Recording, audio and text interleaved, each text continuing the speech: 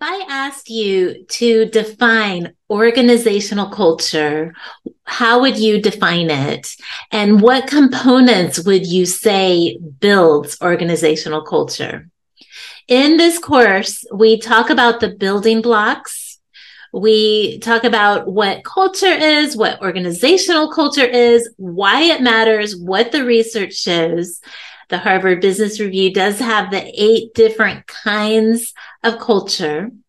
And so I want to go to the building blocks because when we understand what's at the core, what's at the root, then we can go to that and begin building something proactively.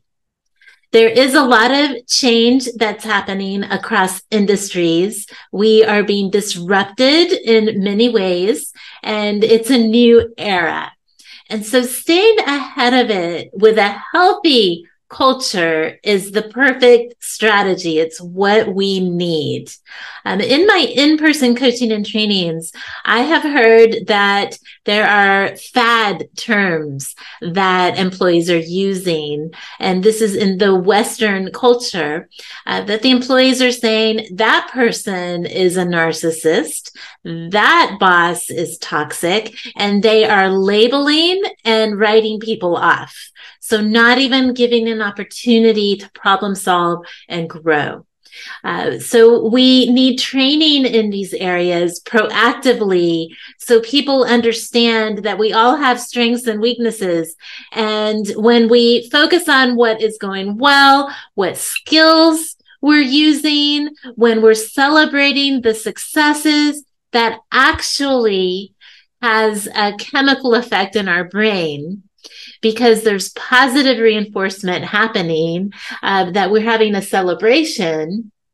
It's like when we practice gratitude, something happens in the brain that just lights up the brain. We have the technology now. We didn't always have it. We used to think the brain didn't change, and now we realize it does. And so we're social beings and we can affect one another. We talk about culture driving our strategy. We talk about values. What does the organization value? And normally it's what we aspire to, and that is a good thing. But how are we living them? What conversations are we having around our values and how we can get closer to living them? So if you ask your team is going to come up with the resources, and then you can say, oh, great idea. Let's practice that together. Those are some of the insights that we're sharing in this course. And so we have those values, and we're studying to improve our team to live closer to the values. And we as leaders role model those behaviors. So what people see and hear is what they will follow. So it does start at the top. And how do we go about that? The virtues. The virtues are the vehicle. What are virtues? Dr. Martin Seligman traveled across the world. He is the modern pioneer of positive psychology at the University of Pennsylvania.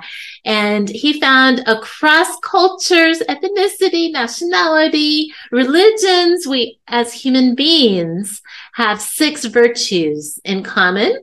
And we talk about what those virtues are. And he helped develop, based on these common virtues, the VIA character strength test. You are given the link on how to take that. Personally taking it, it's free of charge. You can get your results free. If you want your company to take it, then on the link that I give you, the resource, you just contact them and you talk about your whole company taking it, because that is our vehicle. Virtues are the Corvette to get us to living out our values. What does that look like? What does that entail? We talk about it. There are 8 different kinds of culture. There are no good or bad cultures. And what works for one organization, really, it's not going to fit for everyone. So it's bottom up. It's listening to the frontline staff, the managers, and just everyone asking, questions, being curious, and then taking that information, creating a plan, and communicating back. This is what we're doing with your feedback. And we want continual improvement. So we look at the characteristics of each kind of culture and identify which one your organization is. And then we look at what culture do you aspire to develop more of?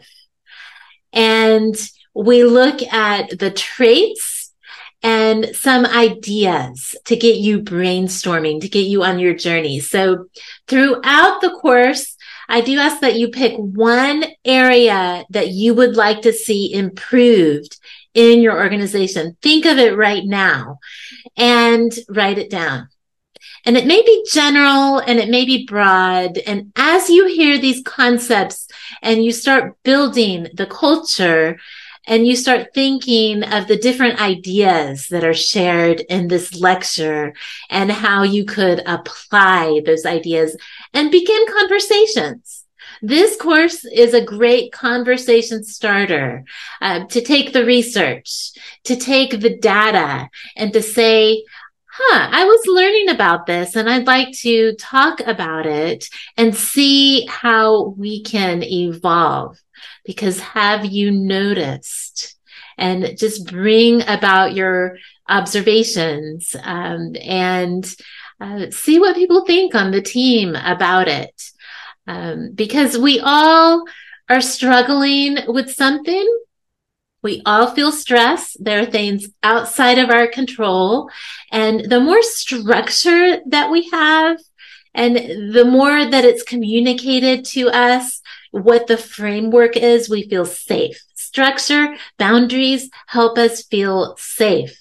And we want to foster a safe environment where we can have conversations about culture and create change in a dynamic, collaborative way together. Leadership taught 30 years ago, and you'll hear this from the top professors in these business schools.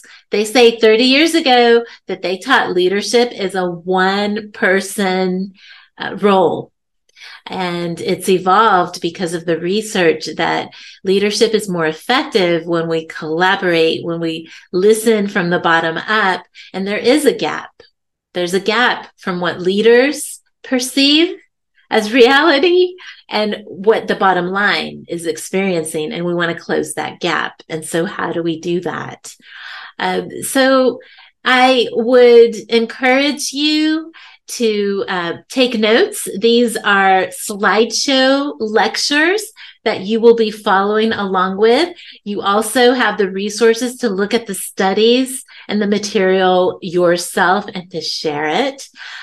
You have the detailed assignment with a sheet giving you the visuals and the data right there. So you can look at what I talked about on the PowerPoints during your assignment section and create your plan and look at those traits and how you can accomplish the change. Change makes us anxious as human beings. However, change is constant. So getting ahead of it is what we want. And that's the purpose of this course. And it's a little different because it's talking about emotions. Most of our training in organizational culture has been on the cognitive aspect. And there is recent research that is tapping into, hey, we are emotional human beings as well. Emotions are contagious. We talk about that data. What does that mean? How do we affect one another? So you as the leader walking into a room, whatever emotional state you're in, people are looking to you and you will have an effect on them more so than one of the team members sitting in the milieu. Even though they do have an effect, we all have an effect on one another. That leader and how you set the tone, how you communicate, the nonverbal communication, it all is affecting people's emotions. And so being aware of that, we can leverage that in a real positive way. I remember one time I fractured my wrist, and so I had to go see an orthopedic surgeon, and I didn't have to have surgery. He put it in a brace and monitored and took x-rays. Well, every time I'd be sitting waiting for my x-ray, I could hear him whistling. He was whistling a happy tune, and he had a bow tie on every time. And I thought, he is fostering such a calm work environment. He is staying ahead of the trauma that he's seen and his staff is seeing every day. I mean, people were coming in on stretchers from the hospital, and he was seeing them because it was connected to the hospital, x-raying them, treating them. I mean, he was their surgeon. And so I saw that, and you hear people's stories and how did this accident happen where they're needing surgery, but the environment was very calm. And it wasn't something that he was trying to do because it got out of control and the culture created itself because everybody just focused on the trauma and internalized it. No, he, as the doctor, just showed up authentically. He liked to whistle. He liked to hum.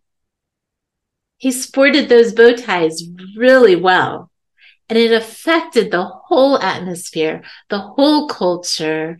And so that's what we're looking for. What is one of those strengths that you have that you can leverage that comes naturally to you? And how can you leverage the same in your people to bring that the best out in them so they can start leveraging their strengths to create a more calm, productive environment conducive to innovating with that change?